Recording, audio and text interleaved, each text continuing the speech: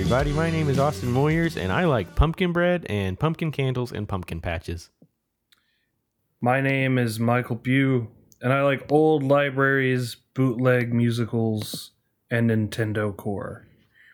And this is Chronically Fixated. And this week is the Drug Cast, because as I've mentioned before, I have been dealing with some medical issues, and thankfully they should be resolved in just a little bit. But until then, I am on some medication that makes my brain feel just a little bit foggy. So I should be okay, but I might sound quieter than usual, and I may stumble over my words a bit. But it's fine, because we're not professionals.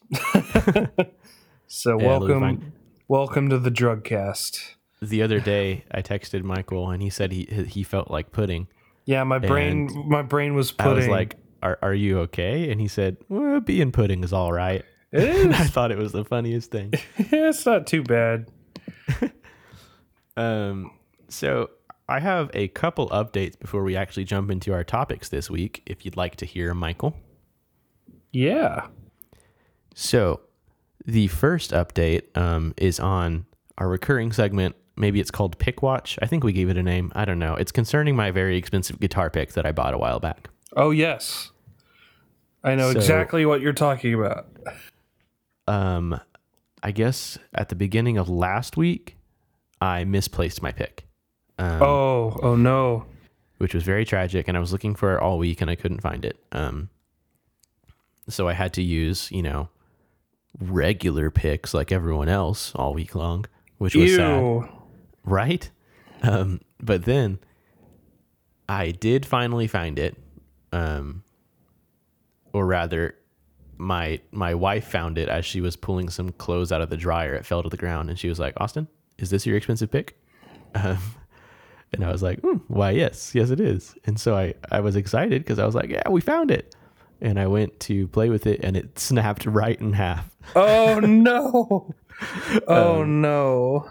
So I'm guessing it, it didn't take too well to the washer and dryer, which is understandable. I also wouldn't take too well to those environments. Yeah. Oh, no. I'm so sorry. It lived a good life. I used it a lot. I used it pretty much every day since I bought it and had a lot of fun. But it's gone now. So I guess I'm going to try a new pick. So keep a lookout. It's an excuse to buy another fancy one. So. Yeah, I guess nothing beautiful lasts forever. I'm sorry to hear about your pick. I was really invested in its continued existence. Well, I appreciate your condolences. And I am also sorry. Yeah. Are you already looking for other picks, or do you need time to mourn before you move on? I don't know what this says about me, but I'm feeling okay. Okay. So I have been looking a little bit. I'm probably going to order a cheaper one this next time, to kind of compare the experience, but we'll see. A second update of a topic from a previous episode that might be interesting to hear about is that this past week, the Hyundai Mercury Prize took place. And if you have been listening to the podcast, listener, you will remember this competition as the one in which Black Midi put on an outstanding performance, and one of them did a backflip and gave himself a concussion. So for more information, see our episode titled "A Self-Inflicted Concussion," sponsored by Hyundai. An excellent name. So that happened in 2019. They didn't have one in 2020, and I don't know. I felt like it wasn't just Black Midi that was going wild in 2019. It was kind of like everyone was being real crazy on stage. So I was concerned that it wouldn't ever happen again, but it did. And while Black Midi did not make a return performance, which may not come as a surprise, they were mentioned by another band. So in Black Country New Roads performance, one of the lyrics in the song that they sang was, I told you I loved you in front of Black Midi, which was kind of funny because there were like two people in the crowd that were like, whoop, when I said that. That's a strange place to confess your love, honestly. Yeah. I would say I finished. So I watched all the performances and it was more tame than 2019 for sure. There were a couple weirdos, but all in all, it was very pleasant. You can go on BBC Music's YouTube channel and watch all of the performances from this year if you'd like to. I think in total it runs about 30 minutes, maybe a little bit more, because they kind of keep them to a 3-minute time limit for their songs, and I think there were 10 artists. So that's cool. A nice fun event with some up and coming artists. So go check that out if you want to. I just might. That concludes my updates from previous episodes segment. All right. I don't have any updates from previous episodes, I don't think. That's fine. Once again, Austin with all the news. Your number one source for things that you don't necessarily need to know. Michael, I was wondering if you had something you wanted to talk to me about. Yeah. Have you heard of anime? Anime? Is that like the cartoons? That's the Japanese cartoons. I thought we should talk about anime at some point on this podcast because it's kind of taking over by, it's kind of taking over the culture by storm, like way more than I ever thought it would. Yeah. It definitely is more relevant than it has been in the past, I feel like. I mean, I realized things were getting crazy when like Giorno's theme from the latest season of JoJo's Bizarre Adventure became like a meme on TikTok. It was just everywhere. People were making TikToks with like Giorno's theme on it. But before we get into that, I thought we could talk about our relationship, I should say, with anime. And you know what? Even before that, I think I should say a little bit about anime as a medium. I'm by no means an expert, but I do know a little bit about kind of what anime is compared to what we might think about as animation in the West. Yes, I'd be interested to hear this because I had a extended conversation with a coworker a couple days ago because he said his favorite anime was Avatar: The Last Airbender, and I told him that wasn't an anime, and he wanted to fight, and I was trying to be like, it's not. It's a Western cartoon. That's not anime is like an industry, I guess, and that's not part of it, and so it's not an anime. But he was like, but it is, and I couldn't really, explain it beyond that. So I think that there is some confusion. I think that you described anime as an industry, and I actually think that's a much better descriptor than saying it's like an art style, because I think understanding anime as a particular art style, what people think of when they say that, is like a very shallow understanding of what anime is. So like animation is not exclusive, obviously, to Western cultures. Basically, any culture that has a thriving artistic community and sufficient technological advancement starts to develop animation. And I think the biggest difference between anime and American animation is that American animation, largely due in part to the rise of the Disney Corporation, is mostly associated with children.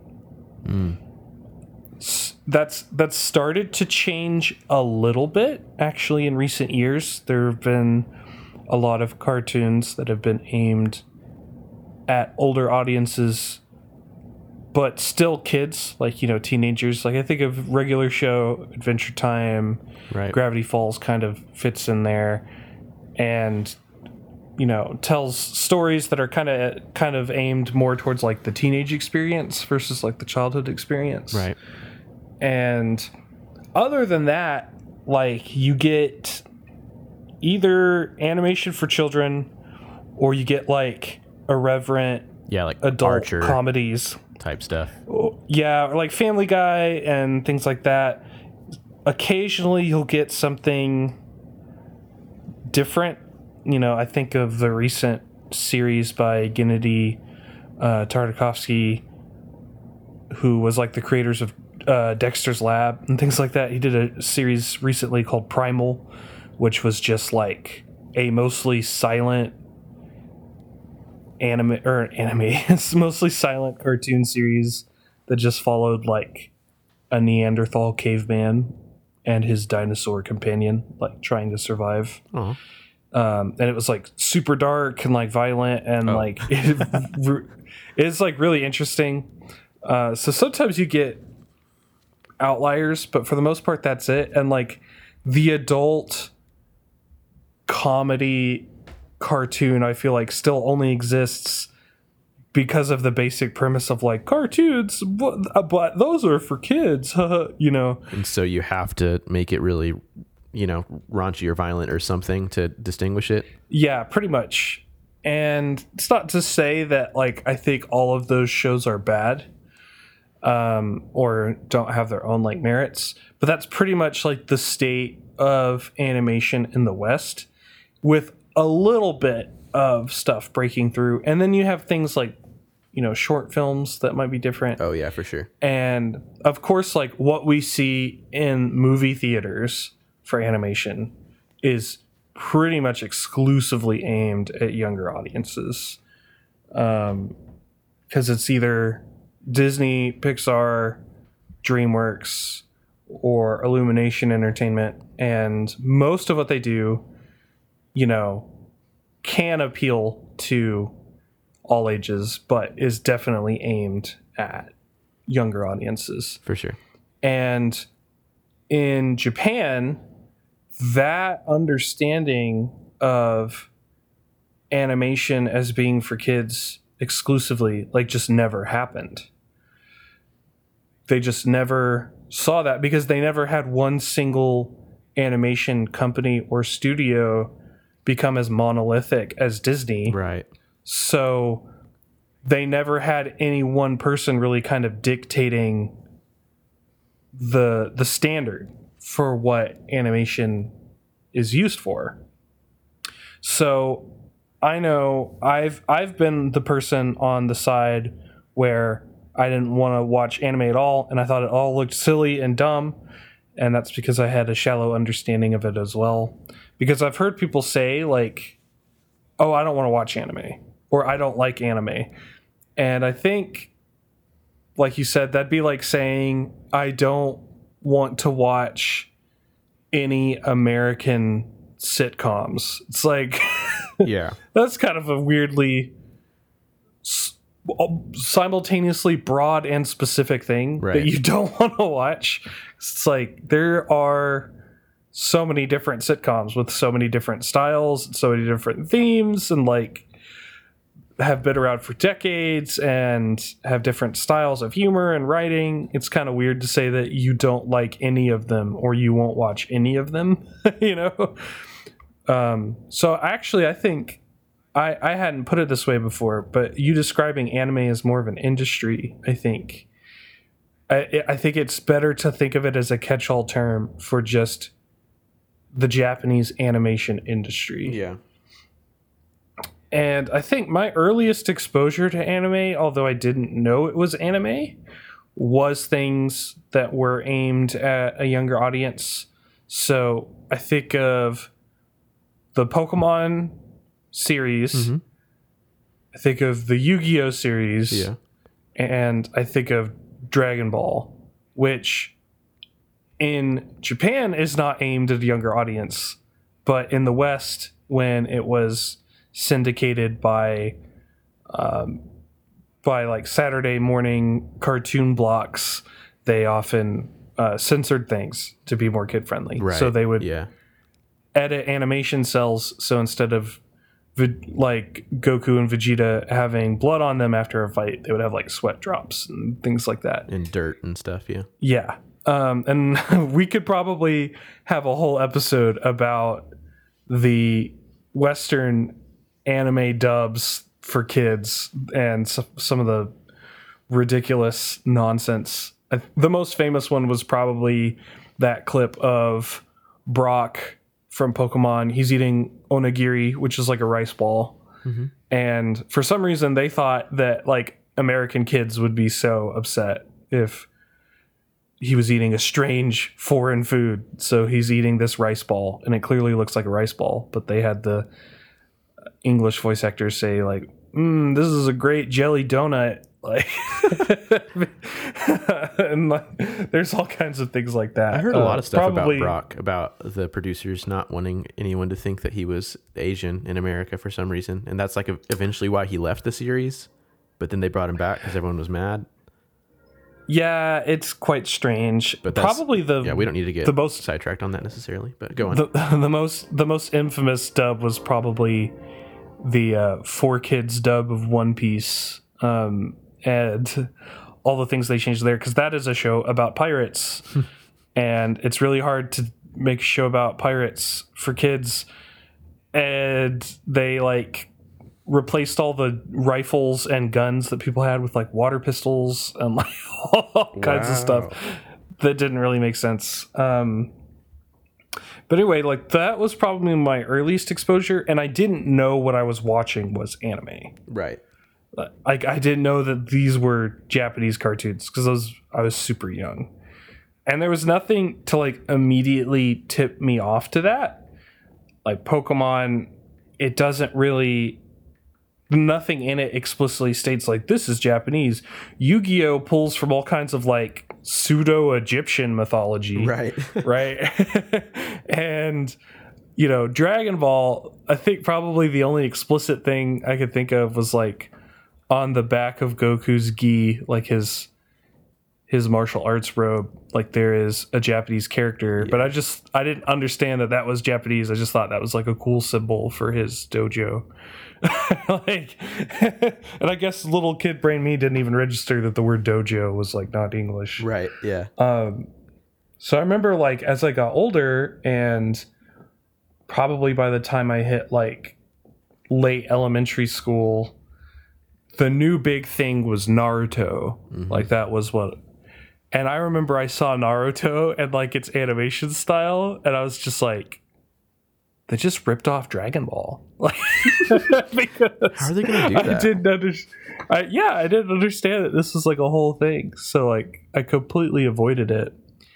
And as I got older, you know, there were kids in school that would read manga, which for anyone who doesn't know, it's, you know, the closest analogy is it's the Japanese equivalent to like graphic novels, comic books. There were some kids who read manga, and there were other kids who were still watching anime, and I just didn't really take anime very seriously because I didn't really understand Japanese sense of humor in particular, in Japanese comedy, and thought it was just like really cringy and awkward, and was like, no, I'm into comic books, you know, get this manga out of here. Yeah. And I didn't understand that.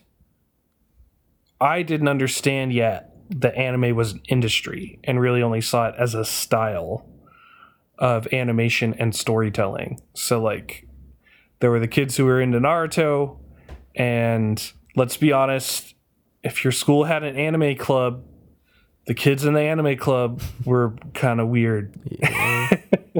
Even for me. And that kind of turned me off to it as well, because the kids who were into anime were like, were they into it. And very friendly, probably a little bit too friendly in some respects.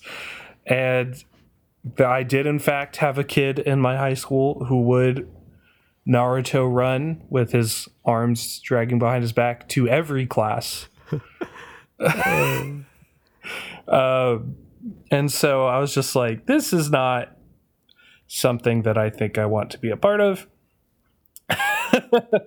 But then I started taking art classes in high school and hanging out with the kids in those classes, and these really talented artists who never even drew like anime style, they were all into anime, and they were not Naruto running to all of their classes or tackling me and saying "Uwu is so nice to see you, Uwu." Or that one time a girl in the anime club bit me on the neck.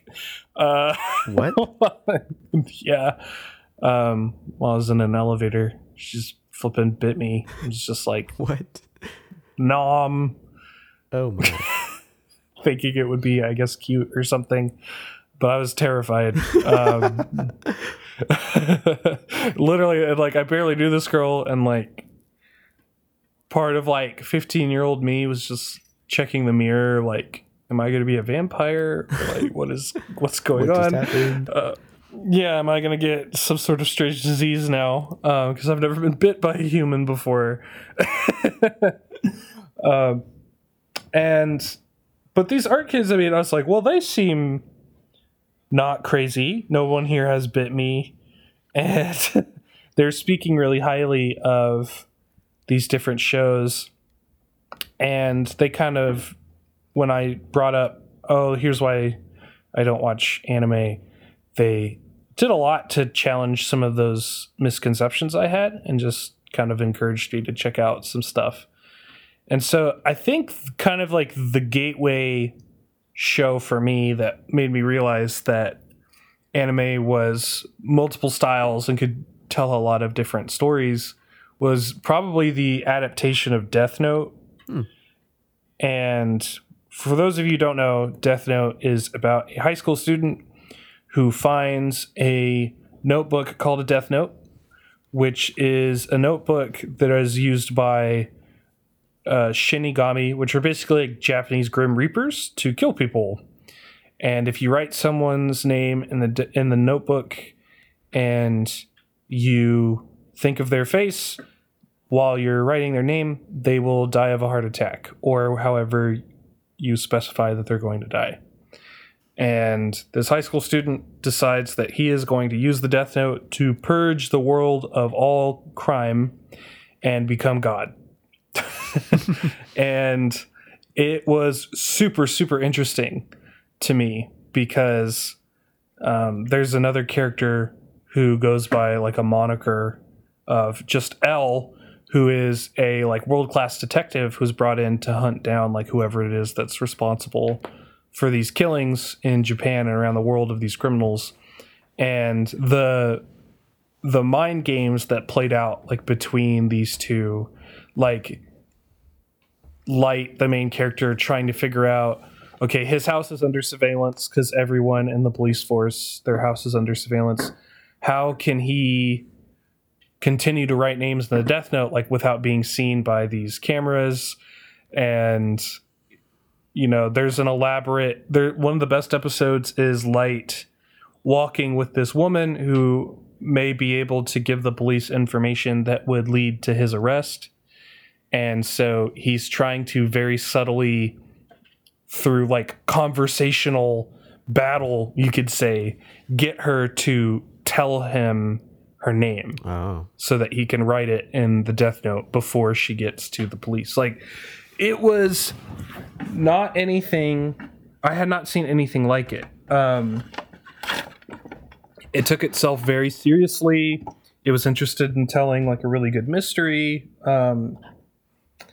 And so that for me was kind of like, oh, okay, like things could be like really good. Right. And be anime.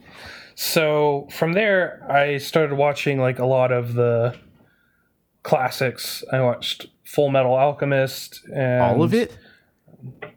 Oh yeah, it's not that long. Oh, I've heard it's like 1,000 episodes or something.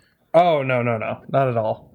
The way worse. The decision I regret is for some reason, high school me watched all of Bleach, even when it got bad. I just kept on watching it. I can't do Bleach because the first couple seasons were so good. See, I wanted to watch Bleach because all of the kids who were into anime, the cool ones liked Bleach. Yeah. Like the really cringy awkward kids liked Naruto, and then if you were like the edgy cool kid, then you either read or watched Bleach, and there was one other, was it called Rampage or something like that? Both just like super super gory, and very. Bleach wasn't that gory, but you might be thinking of Berserk. Berserk, yes, yeah. Which is Berserk is incredible, and if you didn't know, Berserk is the #1 inspiration behind Dark Souls. Interesting. Dark Souls and Demon Souls take so much stuff that is just might as well be from Berserk. Wow, that's cool. And tragically, the creator of Berserk passed away just a little while ago. Yeah, likely due to the strain of overwork because of how much work he put into that manga. Wow. But I've never been able to watch either of those because, I just don't do super well with blood. And even though it's animated for whatever reason, the clips I've seen from them just make me not want to venture in because there's just a whole lot of blood. Yeah, don't watch the Berserk anime. Anyone who listens to this, unless it's the 90s anime, which is really hard to find. The newer one is just so bad. It is just a terrible, terrible adaptation of Berserk.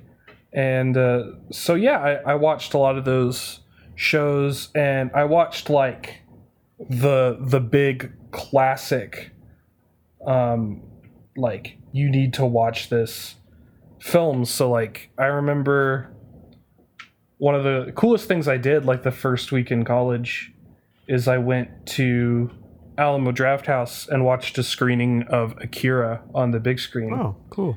And Akira is a fantastic film that's set in a kind of dystopian, cyberpunky near future, and is meant to be kind of an allegory for Japan trying to restore its cultural identity after World War II. I watched the good Miyazaki and Studio Ghibli films because guess what? Not all of them are great. Just because they're Studio Ghibli.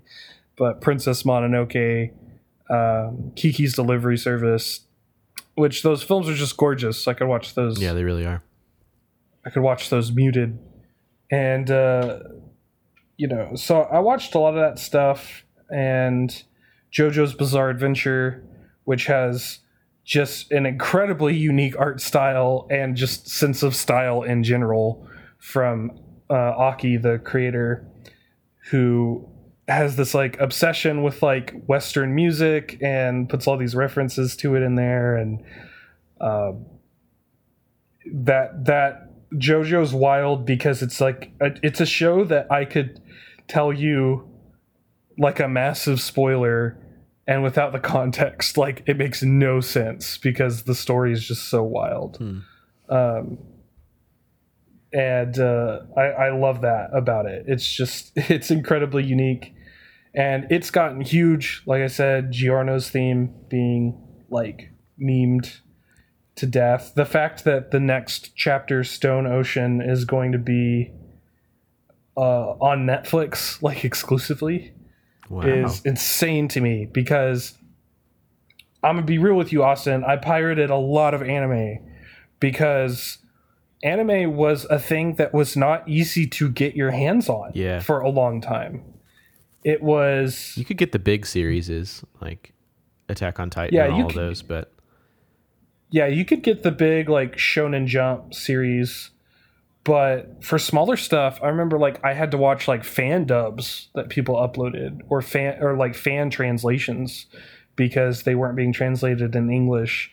And for some reason, like the anime industry for the longest time before streaming would just gut you for money if you wanted to buy episodes. So it'd be like, here's this like $50 DVD that has four or five episodes of Bleach on it, like, and like that show has like 500 episodes. Like, it was insane.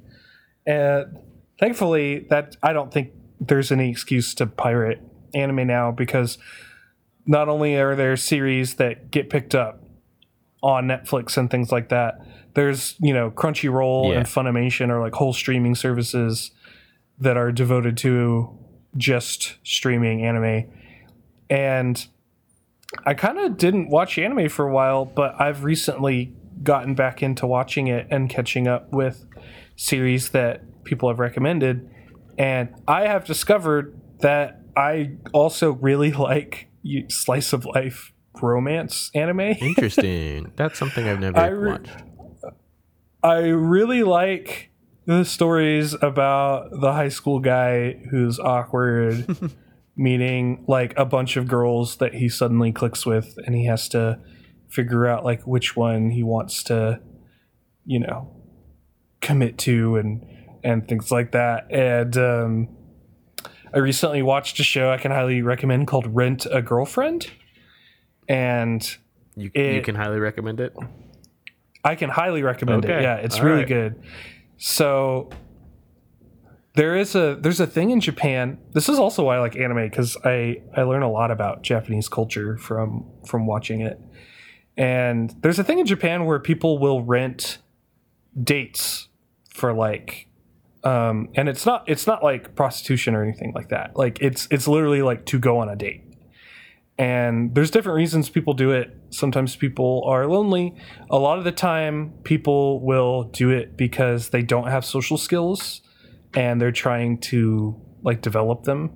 And so they'll take these girlfriends or boyfriends on dates and will pay them like a money, and then we'll also be like, okay, so how do I have a conversation with you? And they'll like coach them through it. And this show is like, it's really good. This guy, as he's starting college, the only girlfriend he's ever had like breaks up with him, and like he gets lonely, and in a moment of desperation he buys a rent a girlfriend for a night. And of course she's like perfect and charming, and she's just the cutest girl ever. And he's like, oh man, that was amazing. And he goes home and reads the reviews for her, and he's like, what? She's like this with everyone. And so he rents her again to tell her off. And he does. And she like drags him into like a closet at the aquarium that they're at, like a janitorial closet.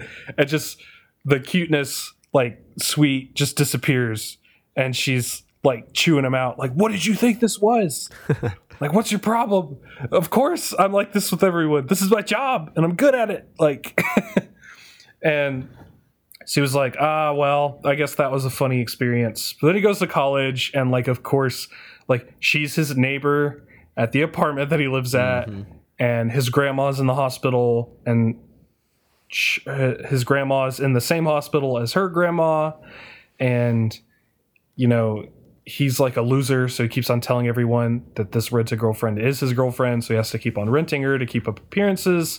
And then his grandma gets invested and, you know, tells the rent-a girlfriend's grandmother, oh, our grandkids are going to be married, and now we have to keep them together. And he doesn't have the heart to tell his grandma it's all a lie, but at the same time, he's actually starting to fall in love with the rent-a girlfriend, all while his ex is trying to get back together with him. And like, it's like very contrived, like rom-com kind of stuff, but it's just done really well, and it's just really fun. And I watched it on a recommendation and found myself like getting little butterflies in my stomach every time the main character was so close to admitting to Chizuru that he actually loved her, and it wasn't just because she was a rent-a girlfriend. You know, I would watch that on Hallmark live action if you told me that premise. So yeah. You know, there's like a really sweet scene where she gets seasick on a ferry and falls overboard, and he like jumps in the water to save her. and she's just like, oh well, you wouldn't really be doing really well if your rent-a-girlfriend drowned. And he's just like, but I love you. But I love you though. It's really good. And but other than that, I've been watching My Hero Academia, which has been like really popular for a while, but I only recently started watching it. And I think it's really, really, really good. I don't think it's perfect, but it's one of my favorite shows in a long time. I still haven't watched it. I really probably should. I hear lots of great things about it. I haven't watched anime in a few years. It just ticks all the right boxes for me. It's something that I've seen before, which is like high school students go to a school for superheroes to like train and develop their powers and stuff. But in this world, like 80% of people in the world have some sort of power called a quirk. Some of them like stronger than others. So it's like, it's this thing that's like super normal in society. Like heroes will work for the government, like for pay. They have to be like licensed, and it's become like really like bureaucratic and things like that. And I guess why I like it is because, there was like I wish I could remember the name of the guy who did it, because I would definitely credit him. But I once saw a like video essay on YouTube that talked about what you can do once a genre has started becoming stale, like in the popular consciousness. Yeah. And he's like, you can deconstruct it in like a few ways. You can deconstruct it and reveal all the tropes and stuff that people have loved are like a lie. So he uses the example of the movie Chinatown. It's like this really dark, nihilistic deconstruction of detective movies. With that movie, spoiler, ends with like the villain getting away and like the detective, like he's mentally broken, and it doesn't end well, right? And it shows that like the hard-boiled detective character is like a lie. It's like not a real thing. And he talks about, you can also do something he called reaffirming the myth, which is that you deconstruct all these tropes in order to show that actually at its core, the myth that this is trying to tell is actually true. And he uses the example of the movie Logan, the film about Old Man Wolverine. And it's like that movie deconstructs everything about the superhero genre, but in the end, the core message is like, no, there's something true about the idea of being a hero. Yeah. And My Hero Academia, I think, does that for superheroes as well, where it sets up this kind of world that you've seen before with like corporate superheroes and everything being really bureaucratic and formalized. And some people only do it for money and some people only do it for fame. And you've seen that in things like, you see that a little bit, something like Watchmen, you see it in The Boys, but this, I think in the end, through the story of the main character, is reaffirming like the myth of superheroes and like why they can be such powerful like inspirations for lots of people. And so I've really, really been enjoying that. And yeah, also it's just all the characters are really fun. Froppy is best girl for sure. She's got like frog powers. She's super cute. She's the emotional support for everyone, keeps them together. Did you say ballet frog? Is that what you said? No, she has frog powers. That's like, she could do basically anything a frog can do. But not ballet. But not ballet. I don't know how I heard that.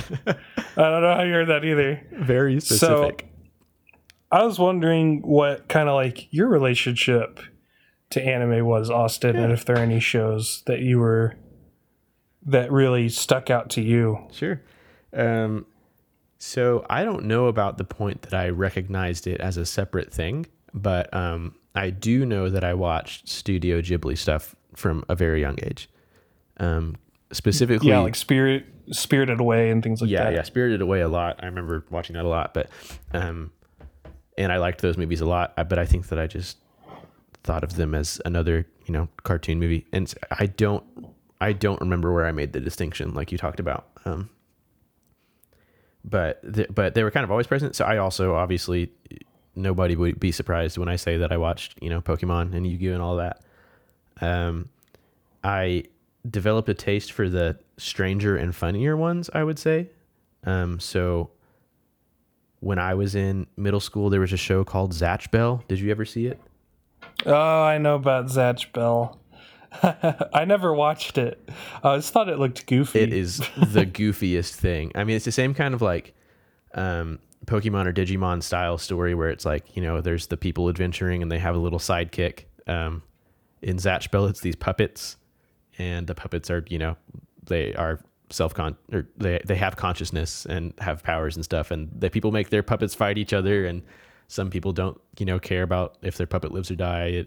Anyway, it's the whole thing. But the show itself is just so goofy. It is absolutely ridiculous. And I loved it because it was so silly. It made me laugh a lot.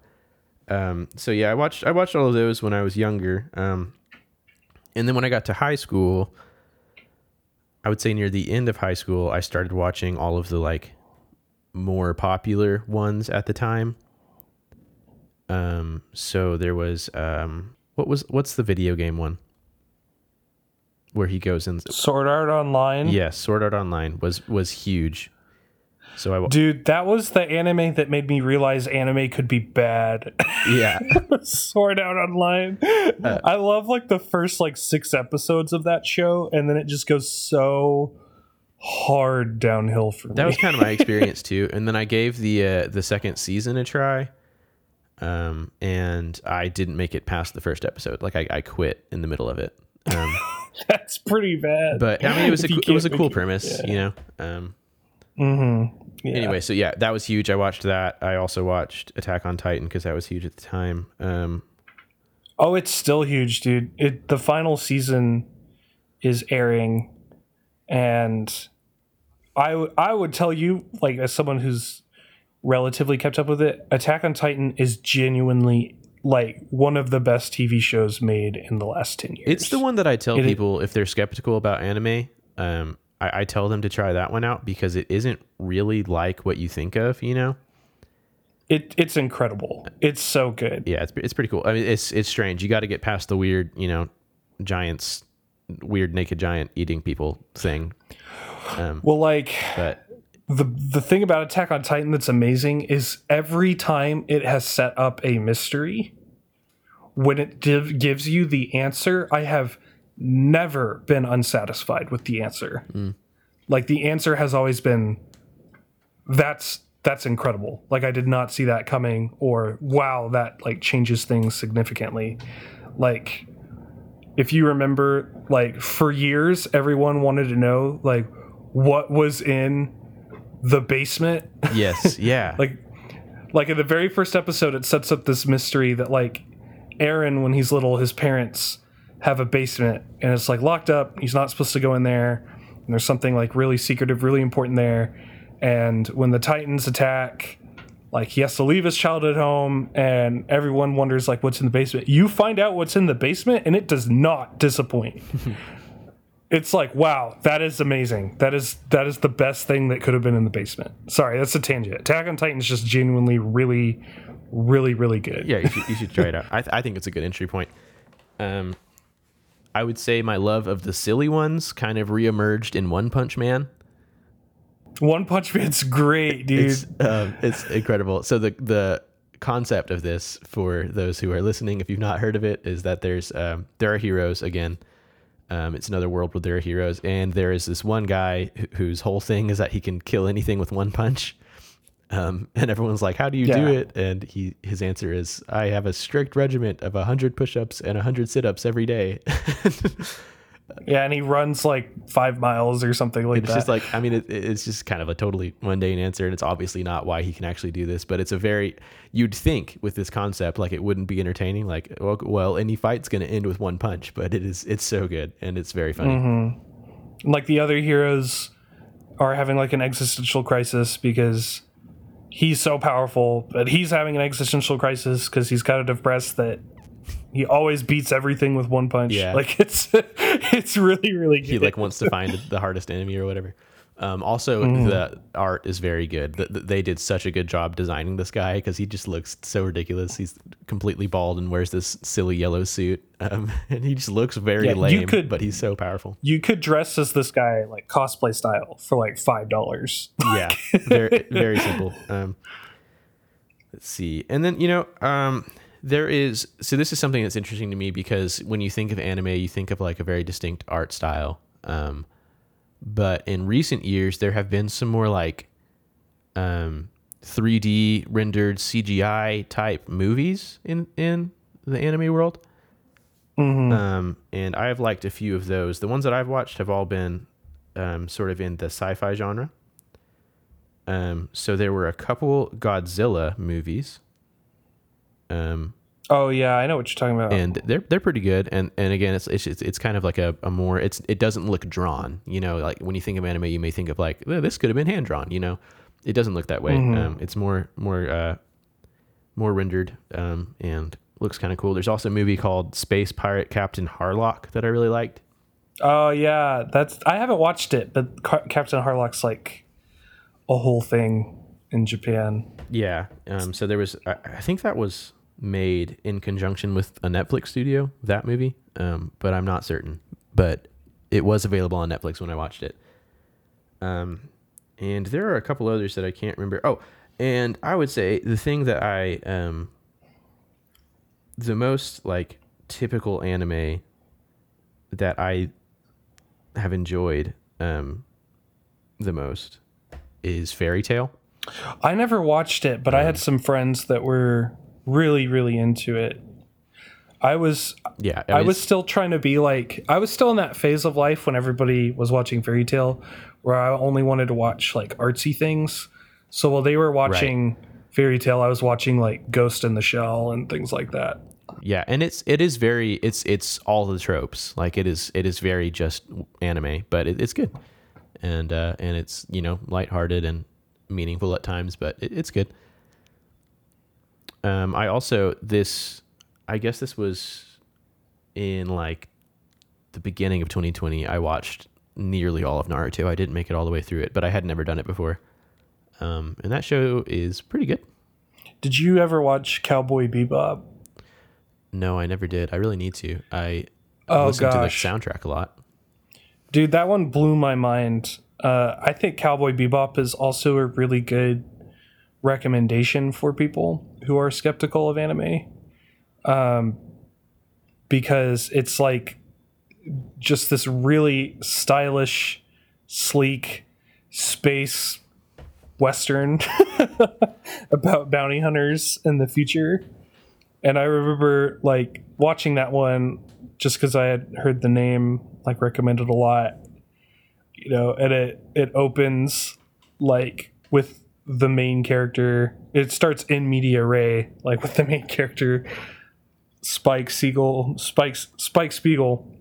looking like he's like at the end of his rope about to die, like this old church. There's gunfire everywhere. He's trying to survive. And then it cuts to like that amazing, because Cowboy Bebop has an amazing jazz soundtrack. It's so good. Throughout the whole thing. And, you just hear that voiceover as the credits going, all right, everyone, it's time to blow this joint. Everybody get your stuff together. 3, 2, 1, let's jam. It's like, I was like, this is amazing. And from the same creator, the show Samurai Champloo, I also loved, which is just, if Cowboy Bebop is like sci-fi jazz is like the main aesthetic, like Samurai Champloo is samurai hip hop. It's like the aesthetic, and it's also like incredible, really, really good stuff. But we could probably go back and forth with recommendations for a while. But kind of to wrap up, I just wanted to talk about how much it is blowing my mind that anime is kind of like, it's really close to being just like a mainstream thing now. Yeah. Because there is just, the access to it is so much better than it ever used to be. And I remember like the meme used to be, don't ever watch anime dubbed. And for those of you who aren't familiar, dubbed versus subbed just means, are you going to watch it translated with subtitles or redubbed over with people saying the lines or an approximation of the lines in English? And the argument of dubbed versus subbed, it used to genuinely be like always watch it subbed because there were no good dubs. But like anything I would say past like the year like 2005, the dubs are like really good now. So if you're someone who doesn't want to read subtitles while you watch, or maybe that's even difficult for you because like there are some people like if you're dyslexic or things like that, and it can be really hard, or you have ADD or something. I know some of my friends who deal with that have trouble focusing on like reading while also trying to like watch what's going on. The dubs are really good now. Like they're genuinely really good. They're getting really good voice actors who do great jobs. Cowboy Bebop has an incredible dub, and it was one of the first ones that people were like, this dub's really good. Neon Genesis Evangelion, especially the rebuilds, have really good dubs. And Ava, I might have to honestly have a whole episode sometime just talking about Neon Genesis Evangelion, because that might be one of the most influential pieces of media ever. So if you've ever been curious about anime, like it is so much easier to get into it than when I was young.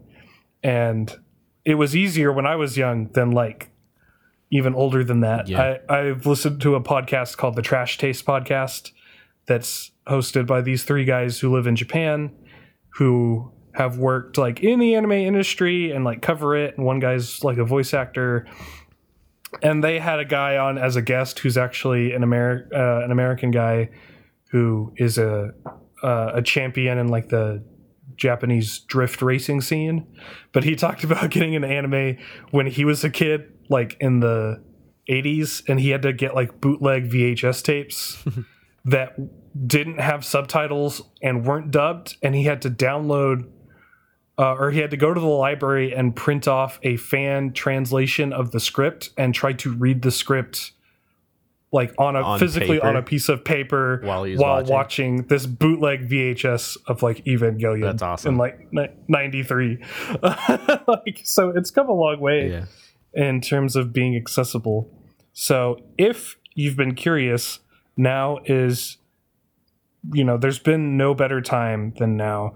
You can even watch stuff on Crunchyroll for free with ads if you want to check some stuff out. And I think in the future, I'll cover a couple of specific animes on this podcast that I think are incredible.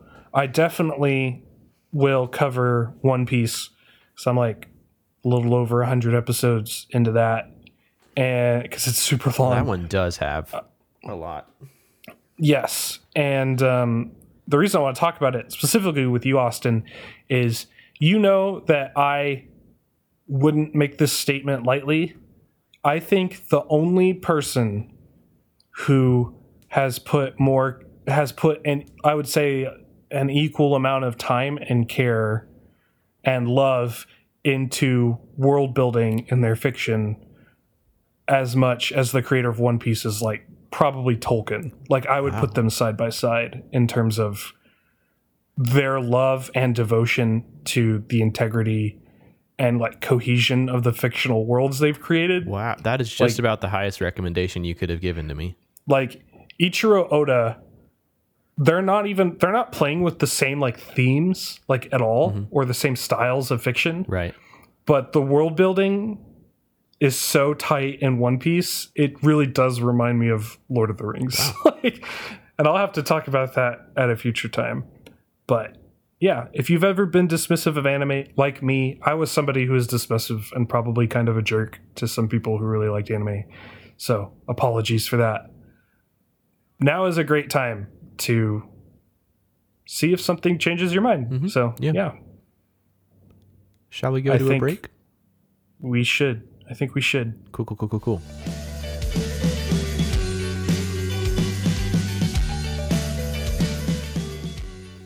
Here we are in the break. Got a couple of the regular break stuff that we can talk about. One, thanks for listening. Really appreciate you.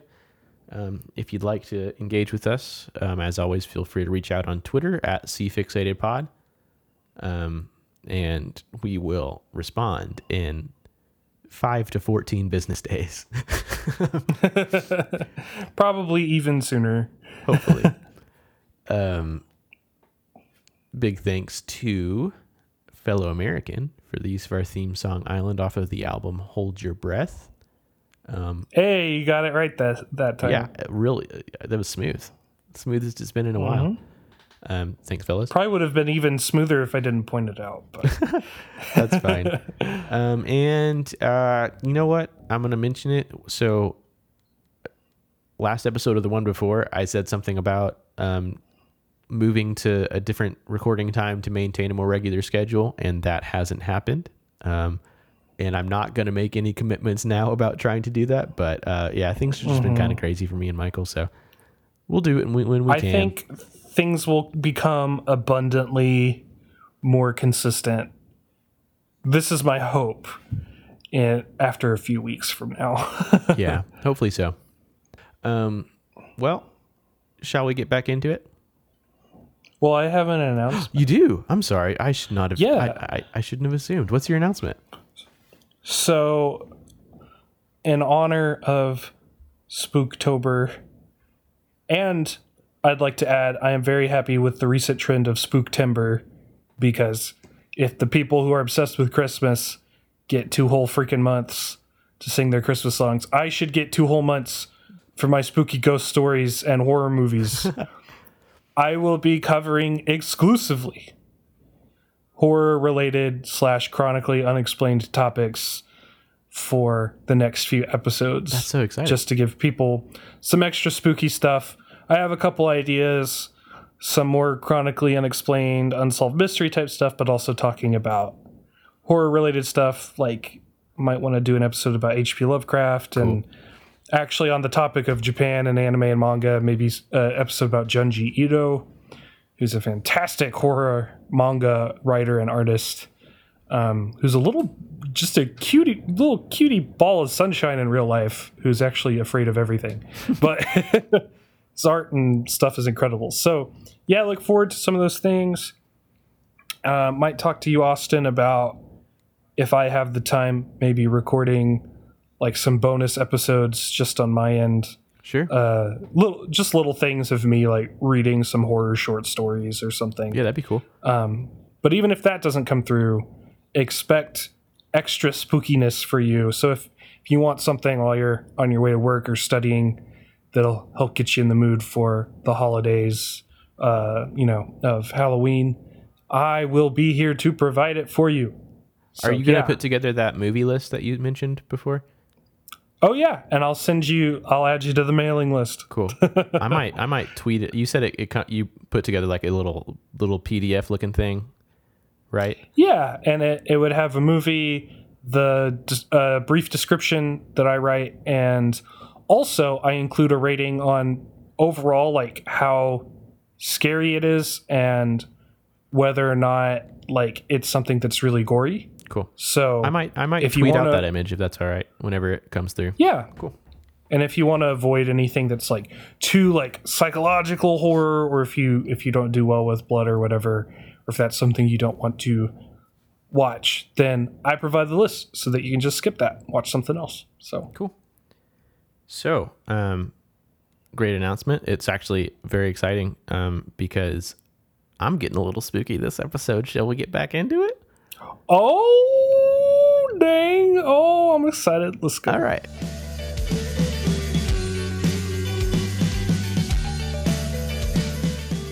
Cool. Here we are after the break.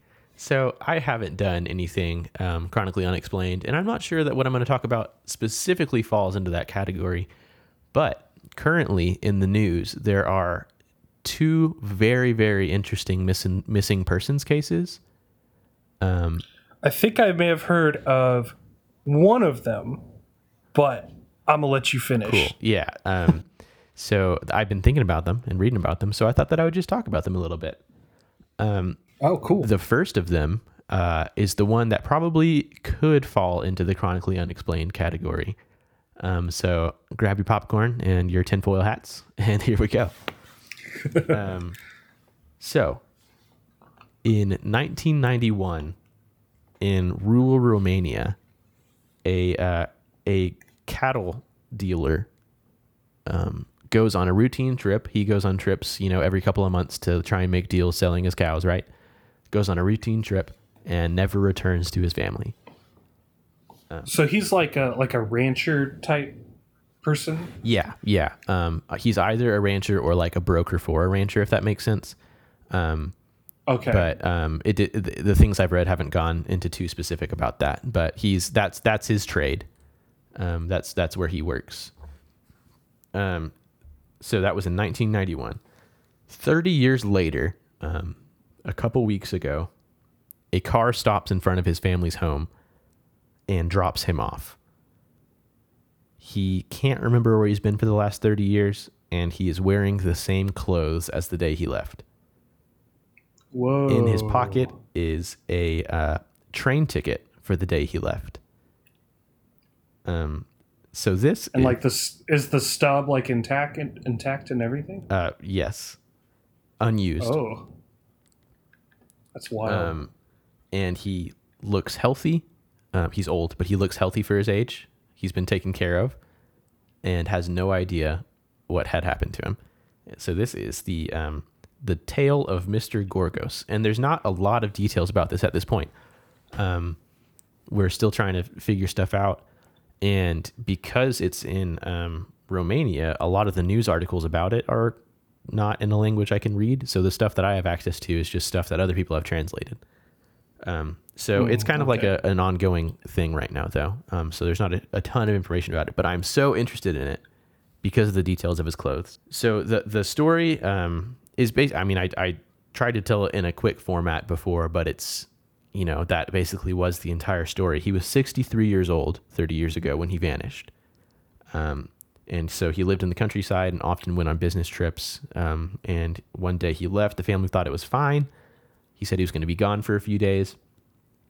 After he didn't come back, the family reported him missing, but nobody ever found anything.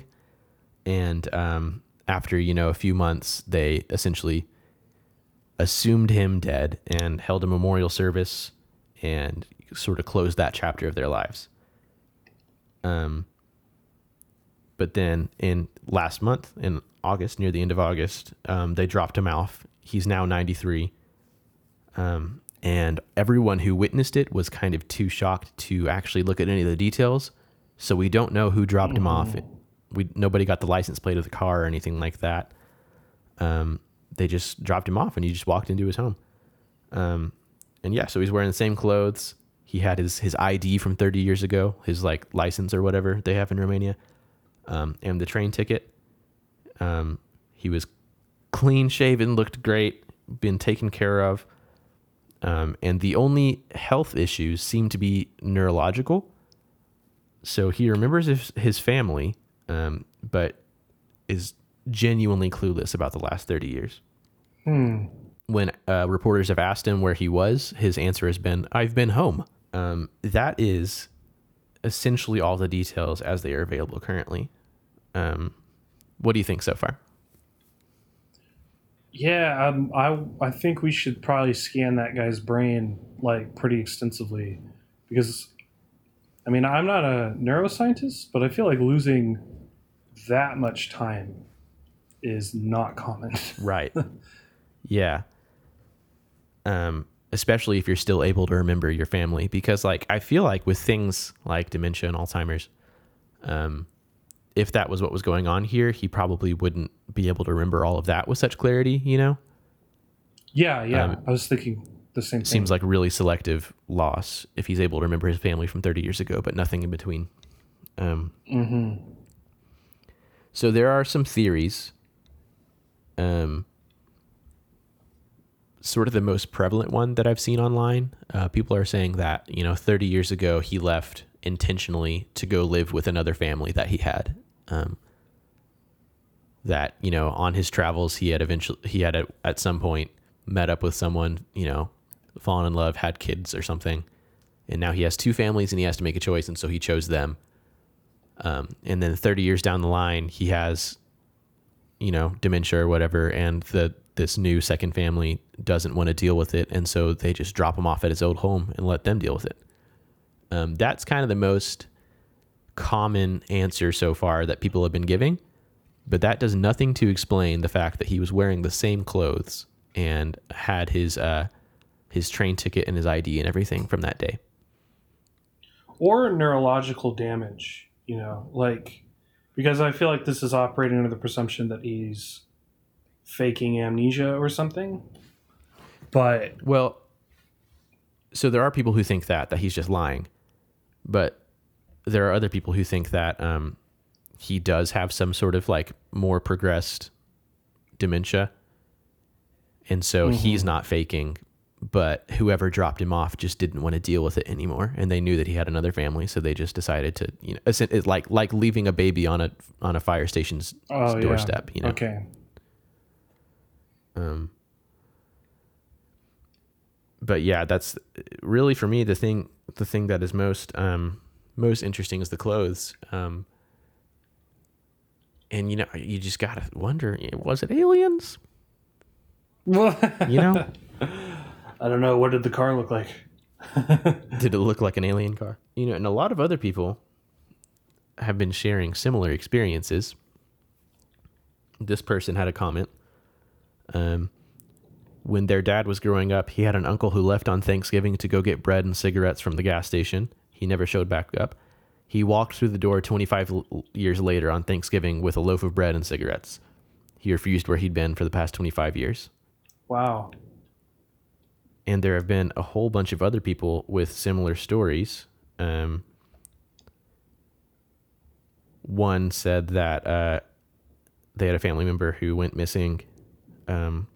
He was a Chinese immigrant in Toronto. No trace of where he went. 30 years later, he gets dropped off back at their house, this time with dementia confirmed. And he had just been living in China that entire time. So that one has more of an explanation, but apparently these sort of things happen where someone disappears and then shows up. And that Thanksgiving one, I feel like is more related to this one because it's like, yeah, the similar details, the leaving to get the things and the coming back with the things on the same day. Was the bread expired? Good question. I want to see the bread. Release the bread. Was it sliced? Yeah.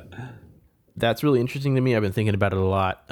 There are, several options. There's also the Walter White option. Like, if he's been a criminal this whole time and decided it's time to go home. And so he, faked a fugue state. Yeah. It's really strange to me that, like, I feel like somebody's not sharing what they know. Right. Whether it's this guy or if it's like his family. Like, somebody must know more than what they're letting on. And other than, oh, he was dropped off and I didn't really see the car or like what model it was or the license plate or like, that seems kind of suspicious to me. Yeah. And so the thing to me is like, if there is an easy explanation, it'll come out soon because apparently this is getting a ton of airtime in Romania.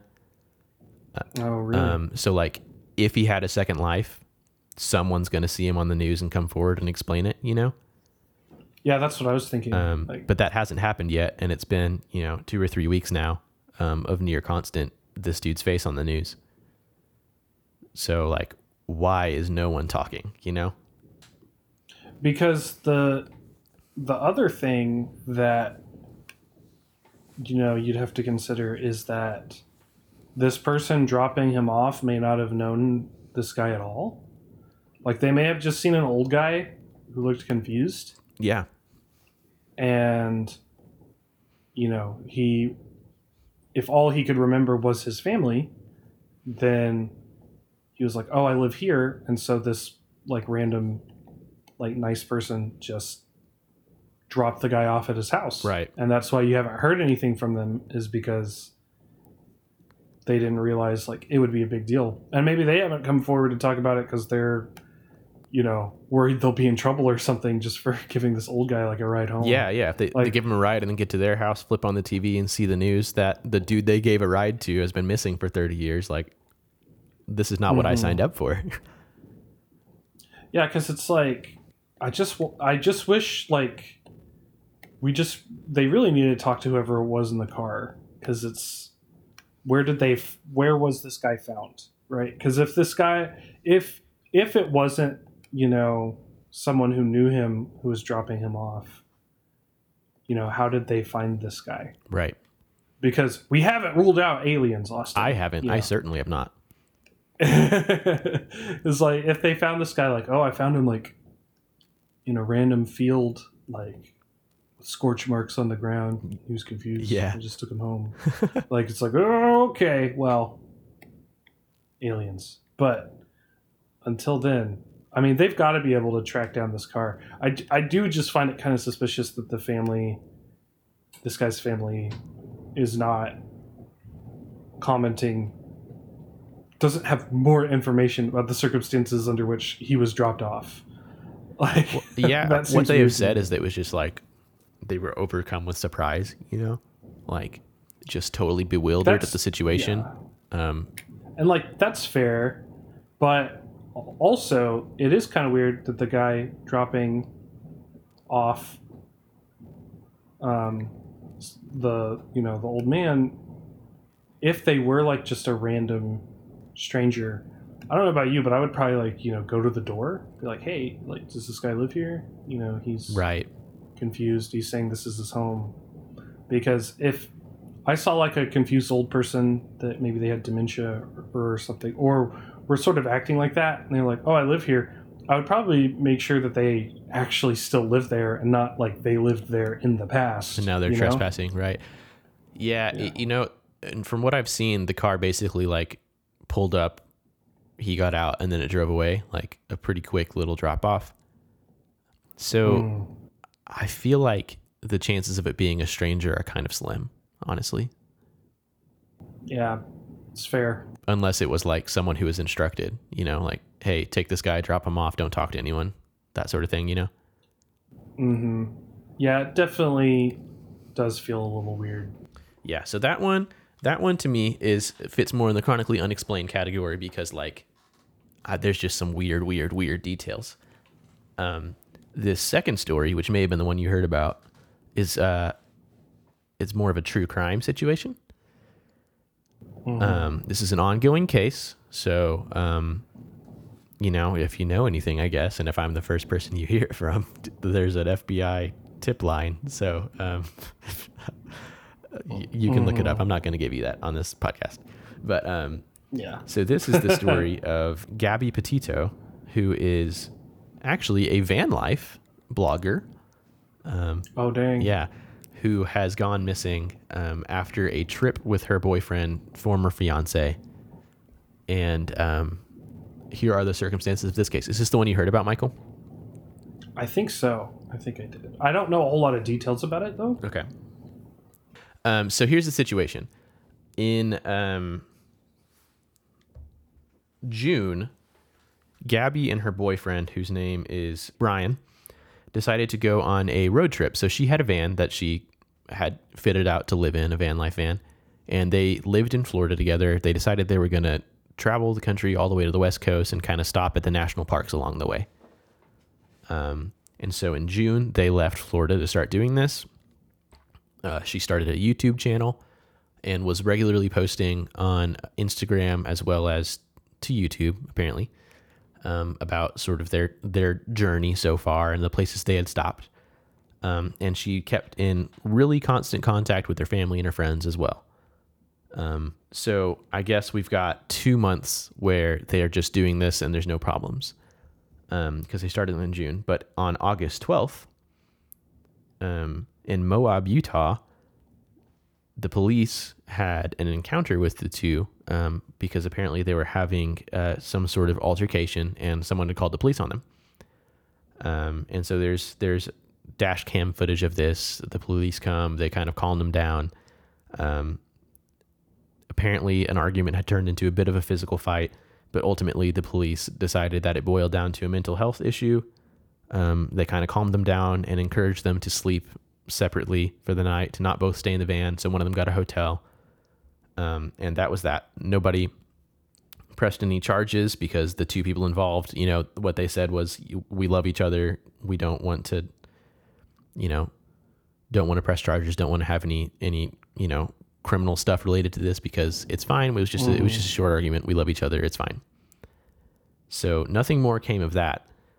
But in the last week of August, Gabby's family received a text from her that said, we're in Nevada. There's not very great cell service here, and you might not hear from me for a couple days. And that's the last communication from Gabby that has happened. So she was posting regularly. They were having all of these stories. And then there's one last text.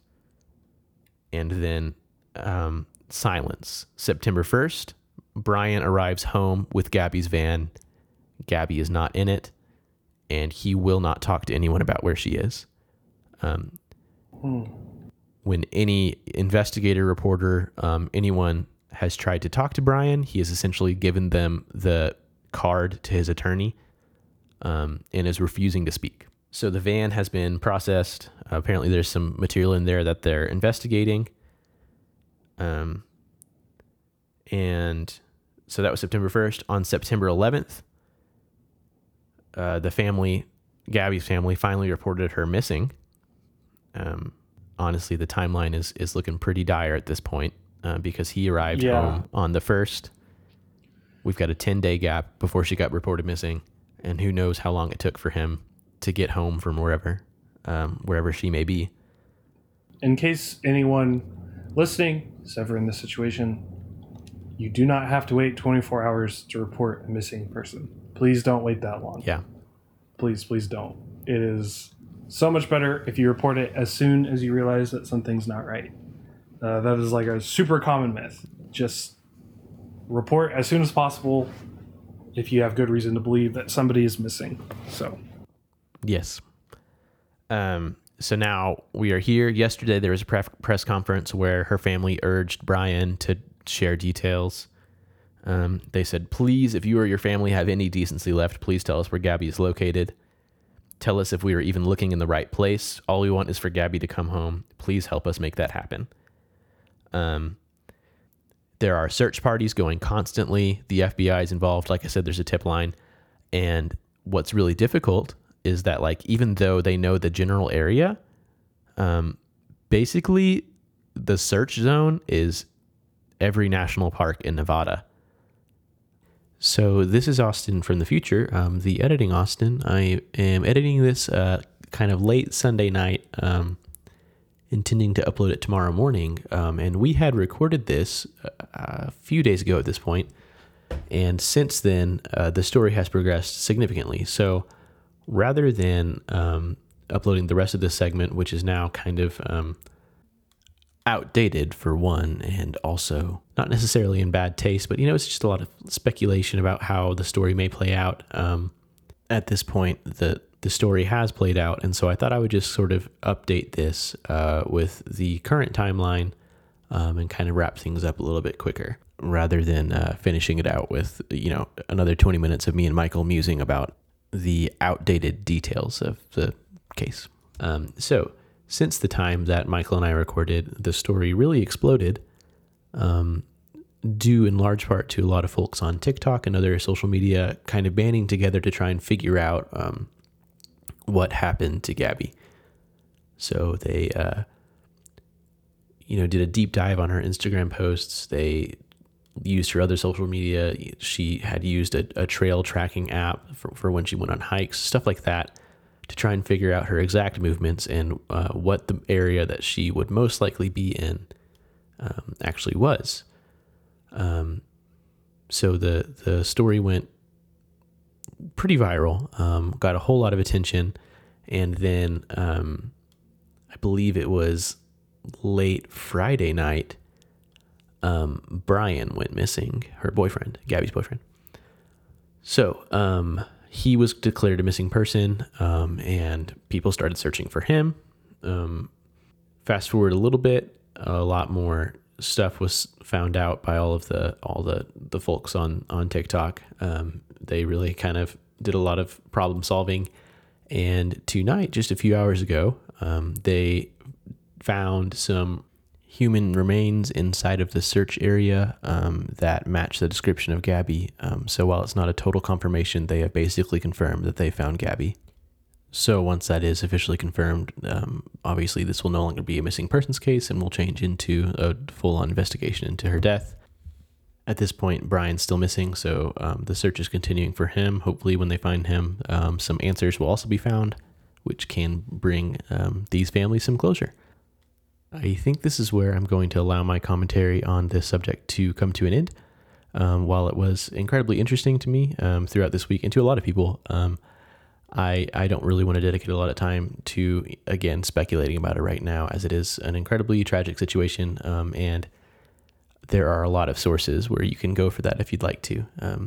It's still all over the news. I think this is going to be a story that is around for a while in the public consciousness. So, if you're interested in it, keep looking out. One thing I will say, this provides a really interesting sort of case study into the effects that social media can have on a situation like this. In the past, we've seen things where, the people on social media essentially become a collective sort of detective hive mind trying to solve a case. And I think what that usually ends up looking like is they find the clues that point towards who actually committed a crime or something like that. What I think is interesting and sort of different about this situation is that while there was some of that sort of looking for clues to solve the crime, so to speak, a lot more energy, at least what I saw, was dedicated toward actually finding Gabby, and that ultimately was successful. The Gabby's family's lawyer released a statement saying, thank you to all of you who have been looking into this on social media, because without you, we probably would not have found her at this point. I do think that's very interesting, but that's where I'm going to stop talking about this. I do thank you all for listening, and Michael does too, even though he's not here anymore. I would have called him back on, but it was just kind of late, and I wanted to finish this out. So we will see you again next time we record. Michael will probably tell you to stay hydrated, and I would say, yes, do that. And then we would both say bye. Take me from my